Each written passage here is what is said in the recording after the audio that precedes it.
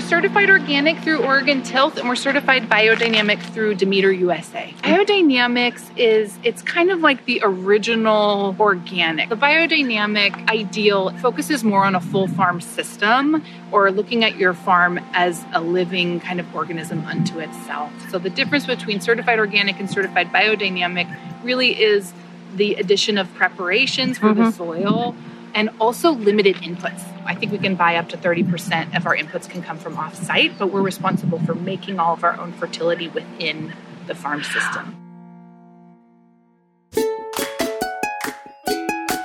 Hello again, and welcome back to the Slow Flowers podcast with Deborah Prinzing. This is episode 619. This is the weekly podcast about slow flowers and the people who grow and design with them. It's all about making a conscious choice, and I invite you to join the conversation and the creative community as we discuss the vital topics of saving our domestic flower farms and supporting a floral industry that relies on a safe, seasonal, and local supply of flowers and foliage.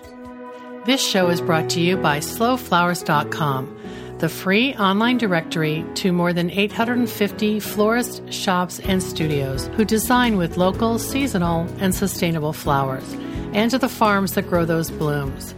It's the conscious choice for buying and sending flowers. And thank you to our lead sponsor, Farm Girl Flowers.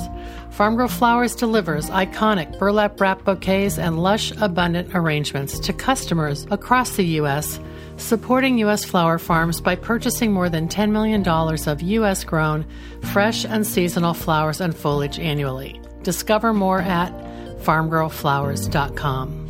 And thank you to Johnny's Selected Seeds, an employee-owned company that provides our industry with the best flower, herb, and vegetable seeds, supplied to farms large and small, and even to backyard cutting gardens like mine. Find the full catalog of flowers, seeds, and bulbs at johnnysseeds.com. I'm so happy to share today's episode with you because it came together through total serendipity, thanks to arrangements made by my friend Jenny Ullum, Senior Director of Communications at King Estate Winery in Eugene, Oregon. We were in Eugene last weekend to attend the U.S. Track and Field National Championships, and when in Eugene, Jenny and her husband, Tim Gleason, always host us in their home. Jenny and I go way back. We were editors together in the 1980s at the long-ago shuttered Seattle Woman magazine, and we've remained close friends ever since. Before we went to Eugene, I had reached out to 2 area Slow Flowers members trying to line up an interview for this week, while also having some time away with friends.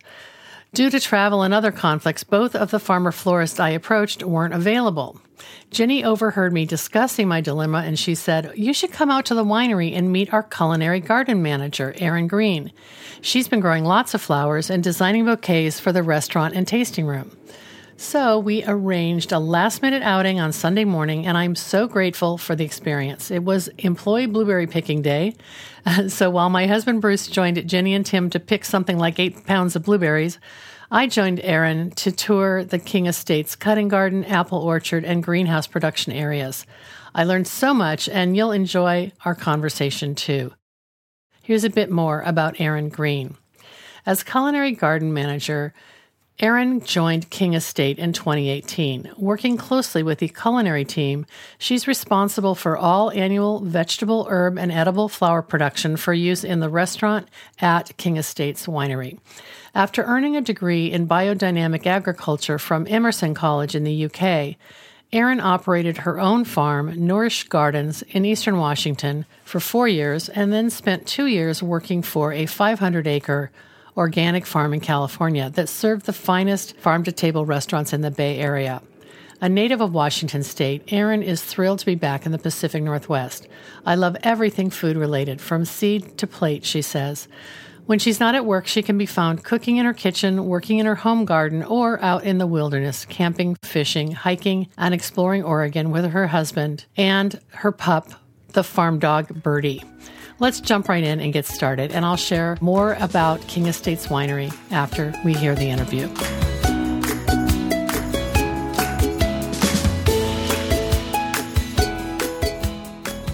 Hi, Erin. Thanks for inviting me to visit your cutting garden here at King Estates Vineyard. Is it vineyard or winery? Winery. Okay. Yeah. But why don't you introduce yourself and tell us what we're going to look at?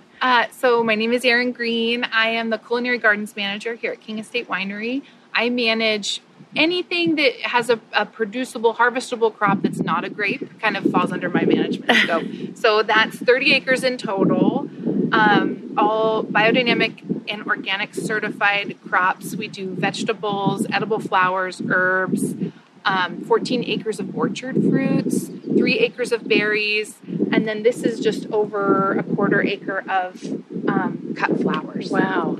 Yeah. So this is the cutting garden. I'm also responsible for all the floral design. Yes, I saw some on your Instagram feed. Yeah. Let's go into the sun and get a little brighter here. Erin, you said biodynamic certified. Yeah. Biodynamic organic certified? We're certified organic through Oregon Tilth, and we're certified biodynamic through Demeter USA. Okay, and describe how do you define biodynamic? Oh, yeah. Biodynamics it's kind of like the original organic. So it was the first form of agriculture. It came out of kind of World War I, Rudolf Steiner. You know, a lot of farmers in Europe were thinking like something's changing, and that was with the first addition of chemical fertilizers, herbicides, and that. This is your companion. This is Birdie, our farm dog. She's our ruthless bull hunter. She's going to keep an eye on things. Yeah. So biodynamics is really like super organic. So Okay. the biodynamic ideal is really it focuses more on a full farm system, or looking at your farm as a living kind of organism unto itself. So the difference between certified organic and certified biodynamic really is the addition of preparations, which are kind of like homeopathic remedies for the soil, and also limited inputs. So we can't buy, I think we can buy up to 30% of our inputs can come from off-site, but we're responsible for making all of our own fertility within the farm system. When I watched the video of you harvesting radishes, you referred to our on-site produced compost. So that's an example. Yep. So all the waste from the winemaking in the fall, all the pumice, the seeds and stems and skins goes into our compost. And I mean, they make, I don't know the exact numbers, but I think it's something like 240 tons, 1,000 tons. That's crazy. I don't know. Yeah, don't quote me on that one. We'll verify. Yeah. So your background is you studied in Europe how to do biodynamic farming. Yeah. So in high school, I grew up on an agricultural kind of island. I worked on farms with beautiful women farmers. My mother, one of them. And so I traveled working on farms for a while, and then decided that I really wanted to make a real go of it. And I enrolled in the biodynamic agriculture training course at Emerson College in the UK. Southeast Sussex. Wow. Yeah. Was it a multi-year program? It was a 2-year program. It was an intensive. So you would do, from like 7 a.m. till lunch in the classroom doing sciences, business training, crop planning, all kinds of books kind of stuff. And then in the afternoons, we went and worked on different farms all throughout the region. So we did dairy, meat processing, cereals, fruit, poultry. We did a little bit of everything. So we would do that for 6 months. And then we went and did an on-farm internship for 6 months. We did that twice. And where was your on-farm internship? Lopez Island. Oh, so you came back to the U.S. I did. Oh, okay. Yeah, I was interested in creating, tapping into that community on the West Coast specifically of whoever was doing biodynamics and connecting with them. Well, I have so much more to ask, but I thought we should just look at the flowers for a minute and walk around. How do you have this organized? Just long rows with not just single crops, right? Yeah, we kind of get everything in whenever we can, right? And the spring is kind of a mad dash. So I kind of rotate through, but in the front here is all perennials. And then we kind of graduate to some other stuff. This bed is actually our biodynamic prep bed. So we've got nettles, valerian, and then yarrow, and those are the herbs that they use in biodynamic preparations. It's kind of like a demonstration garden. So these plants are useful for processing some of your amendments and your inputs and fertilizers and amendments and that sort of thing. Yeah. And then the rest is all pretty much cuttings. We've got some salvia here. These beautiful, I love this Dondo Blue. This is a really fun annual. We start cutting it now, nice long stems. Agrostemma? I don't don't know what the name. It's like What do you blue call it? Dondo. Okay. Dondo blue. Something Okay. like that. Oh, here's the tag. Yeah. Dondo blue. You said this is only your second year growing cut flowers. You're doing a wonderful job. It's a really challenging growing environment. Actually, our soil is such heavy clay. Okay. It takes The whole vineyard is clay? Oh, yeah. And the grapes love it, and everything else is like pretty hard to get going. Wow. So these beds we lifted with a broad fork. We added 4 inches of King Estate compost twice and then worked it into the soil. So that helps give us a little bit of air in here, but it's really heavy. And then we have a lot of pests too. We have big gophers, voles. Those kinds of things are always creeping in and kind of munching. When the broad fork lifting is also a biodynamic no-till kind of treatment. Yeah. And we really have found it's nice to use some tillage to lighten things up and to also knock down the pests, the voles and things. Like that's kind of my only shot to really get them out of destroy their tunnels and stuff. Okay. Yep. Wow. So then after we've done that once or twice, then we pretty much just use the broad fork and we do like a pretty thick compost on top in the winter, let that set over winter, and then we can plant right in the spring. This looks like you have a Rudbeckia here. Yes. Beautiful. This one's new to me this year. Prairie Sun, I think is the name. Yeah, Prairie Sun.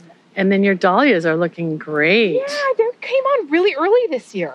They read out the thing. The gophers eat the tubers, so we put them in these black interesting. RPCs. Okay. Yeah, so then we lift them in the winter. Once we had a really hard killing frost, we'll lift them and put them in the greenhouse for the winter. How deep are those boxes? Not very deep. They're just about 6 inches, 6 to 8. Okay, great. Yeah. Wonderful. Some nice echinacea. These are really small last year. This year they came up just real nice.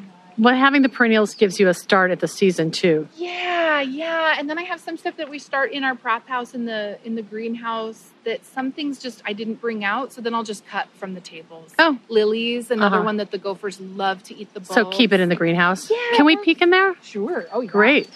These ones are fun too. These are like 3 times as tall as they were last year. This is that balloon flower. Yep. And really fun in a vase. I like these ones are really growing on me. Drumstick allium. So fun. Those were a gift from the owners. They were clearing the bed. They're whimsical and they can be used now or when they're dry, right? Yeah, exactly. Oh yeah, look at these little teddy bears. Oh, sweet. So those are perfect size for the vase. Yeah. They won't get much taller, right? Nope, I don't think so. I snipped the centers on some, so those might get a little taller, but. What are these orchard trees? Are these hazelnuts? These are apples. So from they are here apples. down, we have 3 blocks. This one's Brayburn, the next is Gala, and then the next after that is Bartlett pears. And then there's some Shinko Asian pears kind of scattered throughout. And all this edible orchard fruit is used by the restaurant here, or? Yeah, the restaurant uses as much as they want, and then everything that's left over, they did a couple rounds of cider with the orchard fruits. Wonderful. We're not really doing that anymore, so anything that's left over goes to the food bank. Oh, wow. Yeah. It's wonderful. Yeah. And that's apples, pears, plums, too. We have some Maribel plums, a really rare, super small plum that's used for brandy. Really sweet, like almost inedibly sweet. Wow. Just a little sugar bomb. So perfect for distilling with brandy. Yeah, those ones we sell to the distillers. So we have here's your lavender. Some lavender for cutting, and then we're working on a herbs de Provence garden. We have a low tunnel that's full of herbs, but we always kind of tax it out, so it'll be nice to have a little indoor-outdoor edible flowers. The sage, the restaurant uses lots of edible flowers. There's some larkspur over there, the white and the Earl Grey. Yep. Hollyhock. These blueberries are kind of our offering to the birds. Like we just leave these ones be, and I use them as green blueberries in the floral design. Oh, I was going to ask you about that. Gorgeous. Are you able to cut these for floral design? Because this is a valuable design element. Yeah, I love them, and there's so many of these stalks here. You know, like a really healthy new stalk with this beautiful green and those ombre fades with the purple. I love using them. Yeah, I mean you can't get enough of this. Do you have florists who want to come purchase these from you? No, I haven't asked. It's only my second year, and really it was just like the first year was a learning year. The second year we're kind of hitting our stride. I was kind of planning on putting these into more perennials, woody shrubs like the 9-bark. I love using that. Getting your foliages. Yeah, and then there's some soldago that's just lovely. It's one of my favorites. And then we've got a bunch of nicotina, beautiful foxgloves from Uprising. Do you know Uprising seeds? Yes. Are they here in the... They're north of Seattle. They're in Mount Vernon. Oh, okay, great. Wonderful company. They have some really special flowers. So are you working here with these posts that were in place already from earlier? I'm not sure what these were put in here for. Maybe for espaliering something? Yeah. There's some more. Ooh. This is fun. This is a nicotina. It's called Pink Screamer. Oh my goodness. Look at that. Isn't that lovely? I've had kind of a hard time with the This is the flowering tobacco, right? Mm-hmm. Pink Screamer. I know the one that's down here, this greener one. Yeah. And they're so fun because you can cut them and they just come back again and again. And look at this. This is new for me this year. Oh my goodness. And you do this all by yourself, Erin? I do. So I have one year-round full-time employee, and then I have a seasonal full-time employee that helps, and they pretty much focus on the vegetable production. Okay. And then we have 2 seasonal full-time women that have been working in the berries for 14 years. So they manage the berry harvest. So leading up from May until just about now, they're helping us do bed prep, big plantings in the vegetables and in the flower garden. And then they pretty much shift to full-time berry harvest through August. And then I'm just cutting. But this is kind of ready for you to cut then. Yeah. Oh, this is that basket flower. It looks like a giant bachelor button. Right. And then I saw you brought me over here to see the... Is this like one of the Sahara series? Oh, I'm forgetting. I should have looked at my varietal. No, there you go. It's a rudbeckia. Autumn sunset. Ooh, fun. Anything that looks this good, its first year in this soil is a great soil. It's a harsh growing environment. Yeah. I love it. One drip line going down the middle of each of these beds. Oh, this is fun too. Do you have to supplement at all? Yeah, we use a down-to-earth organic fertilizer at the time of planting, and that's it. Oh, that's fun. Frosted Explosion. Frosted Explosion, right. From Johnny's. I thought these would get a little bigger. Maybe they will. Yeah, this one's got some height.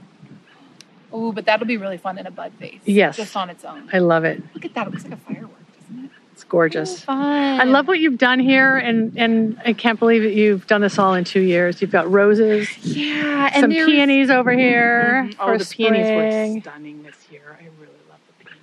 Well, let's go look at the greenhouse, okay? Okay. So, Erin, describe where we are. This is our west side of our central greenhouse. So this is a climate-controlled grow space. So we've got a small cooler, and then we have some propane heaters. We minimally heat in the winter just to keep the frost off. This is where we start all of our starts. Here's our next round of flowers. So we've got our summer zinnias, 3 different kinds of sunflowers, some Phacelia, which I love, some echinacea. There's more of that hibiscus. And then these are the lilies that never made it outside. You just grew them in pots. Yeah, and I can't believe they got this tall in this little pot. They smell So you're cutting these for arrangements for inside the winery? Yeah. So I'll cut these now, probably put them in the cooler, and then I'll use them in designs next week. Wow. Yeah. So you said that you started, when did you start here as the propagation vegetable grower? Yeah, as the vegetable grower for the restaurant, the culinary gardens manager, and then, last year I expanded into the floral design as well. Yeah. And are the needs really just to make the experience for the guest, to see something that's been grown here, and you're not selling them per se? We don't sell any of our flowers, at least not yet. It's really just part of, following that biodynamic ideal, really, the closed farm loop, the system, we try to grow everything we need for the restaurant on site. And we have all this incredible facility that's left over from the grape factoring programs in the 90s. The floral design is such a sweet, I didn't really realize, I had my first farm job was in vegetables, but when I was 8 years old, I started a cut flower garden in my mom's garden, and I sold to the local florist. And you said that you were doing this on Vashon Island. Yeah, and I had forgotten. It was the florist at the Vashon Thriftway. And that whole summer, I sold buckets of cut flowers, and I had forgotten this. As an 8-year-old? Yes, as an 8-year-old. I was an entrepreneur from the start. I love it. And it wasn't until I started doing floral design here that I realized it satisfied this whole creative part of me that I think was kind of hibernating while I was focusing on vegetable farming. When you're farming vegetables, especially specialty, high-end culinary vegetables, you're harvesting and then you're passing that off to someone else to create that final product that someone gets to enjoy. With the floral, in January, I'm designing all my crop plans and calendars, and I'm imagining what kinds of bouquets I can make throughout the seasons. And then I get to actually create the final product with what you've grown. Yeah, and deliver this really, this finished product to the public sphere. It feels really good. It's satisfying a whole side of me that I don't think I recognized for a while. I love it. Your 8-year-old self would be very proud of you. Yes, last summer I did something in a white vase, and it was with the blue Dondo and a Diablo Cosmo and some hot pink flower, and I was like, these were my favorite colors as a child. It was so satisfying. It's really fun. I love it. Yeah, it's great. There's something very special about flowers, and when I was focused on vegetables, I never really, I was like, oh yeah, for the bees. Right. But there's something so fun and satisfying about really making a connection with the flower and experiencing that beauty every day. My drive out here from Eugene, it's about half an hour, and I really have to keep it on the road and try and focus because I'm so transfixed by all the beauty around me. And that's really where I get my inspiration for the floral design, is in the natives and in all the plants that are growing around us.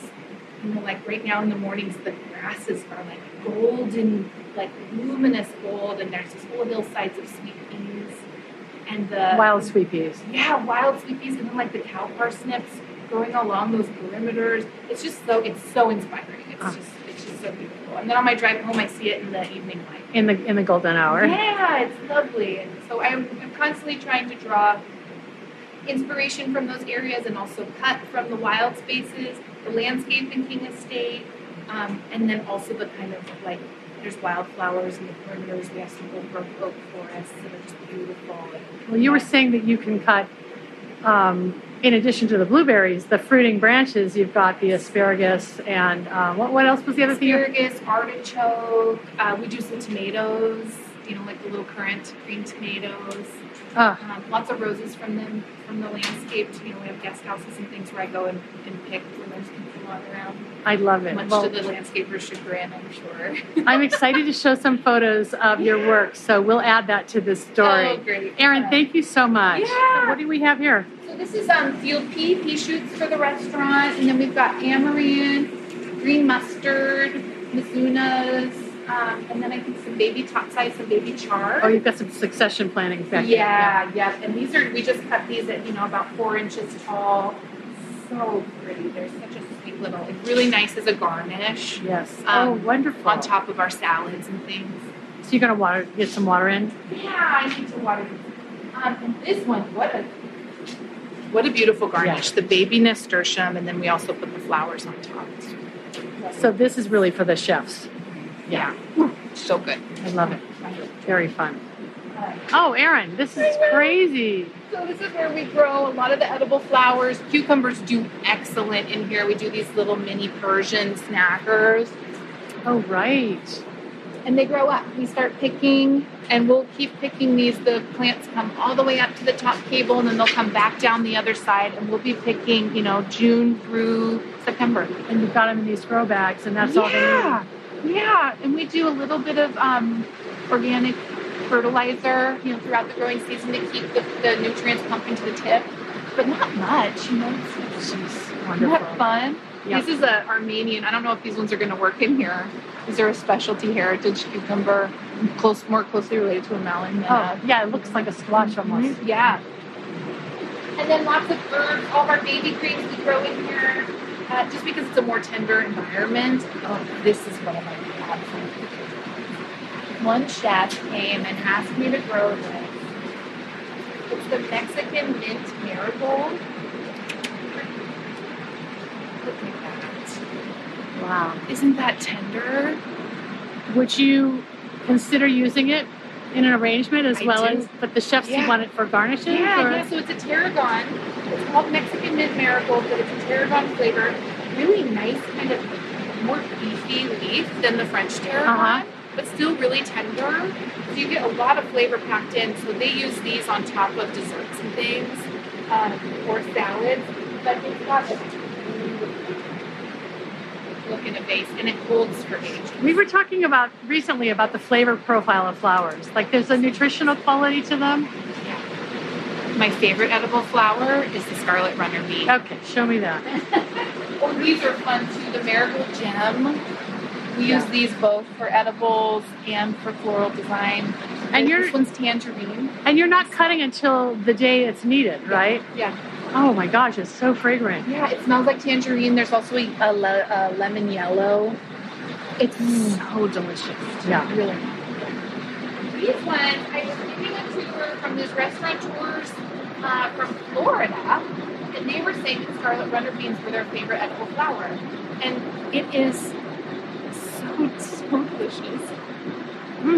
You get the nectar hit, the sweet sugary nectar hit, and then like a light bean. It's crunchy. Yeah, it's like eating a snap pea. And they hold beautifully off the plate. I love it. All of that, they have really good structure. You know, like nasturtiums and things, you can't touch the blossom. These ones, they're just like so hardy and still tender, melt in your mouth, beautiful flavor. So how are they being used? Just in like salads? Yeah, garnish on top of salads and maybe on cheese plates and things like that. Ooh, wonderful. I know, I hope people actually eat them. Oh, I hope they do too. The crunch is amazing. Florida, really fun. So we harvest these as mini micros for the restaurant, and then once they come out, we use them in floral design. Right. It's beautiful. Beautiful texture for arrangement. So fun. And they hold really well. If you pick them early, they're not like dropping all over the table. I just love this method of these grow bags. Yeah, it works. This is such a funny system. You know, the nursery tables, they roll. And we didn't really know how else to grow in here. What would we build beds on these tables or take out the floor completely? Or you wanted to work with what you had. Yeah. And these work. And I thought that they wouldn't last very long, but these were here before I got here. Okay. These are on their 6th year, and they're still really strong. We pressure wash them in the winter. But they're kind of made of a felted material. Yeah, it's a quality fabric. Oh, this is more of that hibiscus. Oh, right. So you're growing it in here and out in the field. Yeah. It's much bigger here. Yes, it is. It's so gentle in here. Yeah. And then the amaranth behind it. Yeah, and I'm pretty sure these were just a volunteer. Oh, they all match. Yeah, it's beautiful. Oh, and this one's so we try to keep everything in here edible because there's always chefs or public coming through. Yeah. But this is that anis up.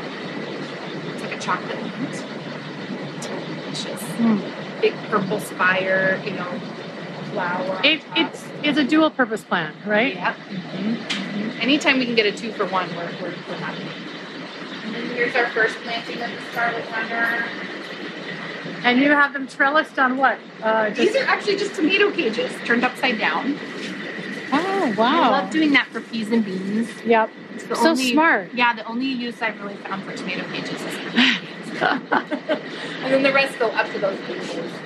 Oh, right. Just like the cucumbers. Yeah. Fun. And they'll just keep going. I love legumes and beans, but this is the fava bean bloom. Oh, wow. Again, really beautiful texture, holds well on a plate, holds great in a vase as well.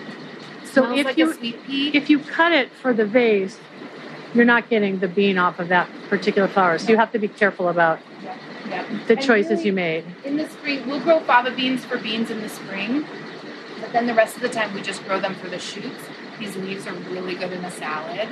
Wow. For the flowers. Wow.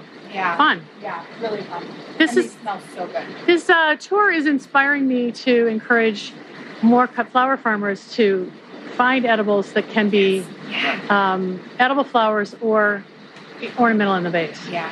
And so much fun, too, to have an edible floral arrangement.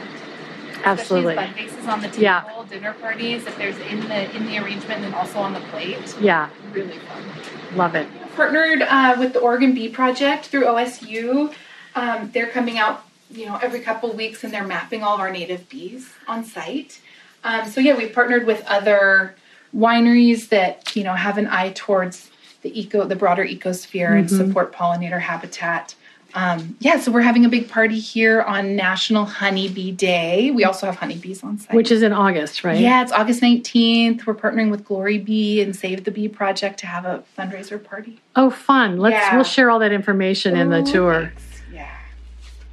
I love that. That's really been such a joy this year. And all the native plants on the site are helping with the native bees. Yeah, and our honeybees are so healthy. When you look at the comb, each cell is a completely different color, 100% clear, just beautiful because they have so much food. And then we have all of the wilds. So really between the cut flower garden and the edge of the property, it's wilderness all the way to the coast. So all that forage.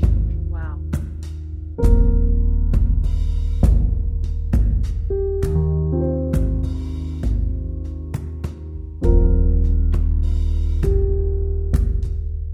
Thank you so much for joining me today. Hey, we fact-checked the scale of King Estate's on-site composting program. 800 tons of organic compost is produced at the winery each year. You can watch the replay video for episode 619 in our show notes at slowflowerspodcast.com and find additional resources about King Estates and the August 19th Bee-Friendly Wine Tour taking place there as part of the Oregon Bee Project. On August 19th, it's actually National Honeybee Day, and the $35 ticketed event buys you 2 taste pours of wine, a taste of Ale Song beer, a box lunch, and a dessert bite.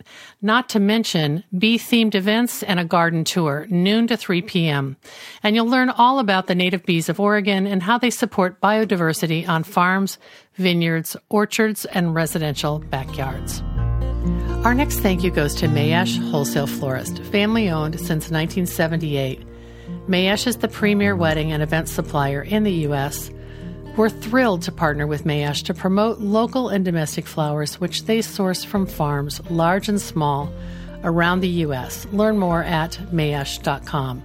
And thank you to the Gardener's Workshop, which offers a full curriculum of online education for flower farmers and farmer florists. Online education is more important than ever, and you'll want to check out the course offerings at thegardenersworkshop.com. I love all this floral goodness, and I am so happy you joined me today. The Slow Flowers podcast is a member-supported endeavor, downloaded more than 1 million times by listeners like you.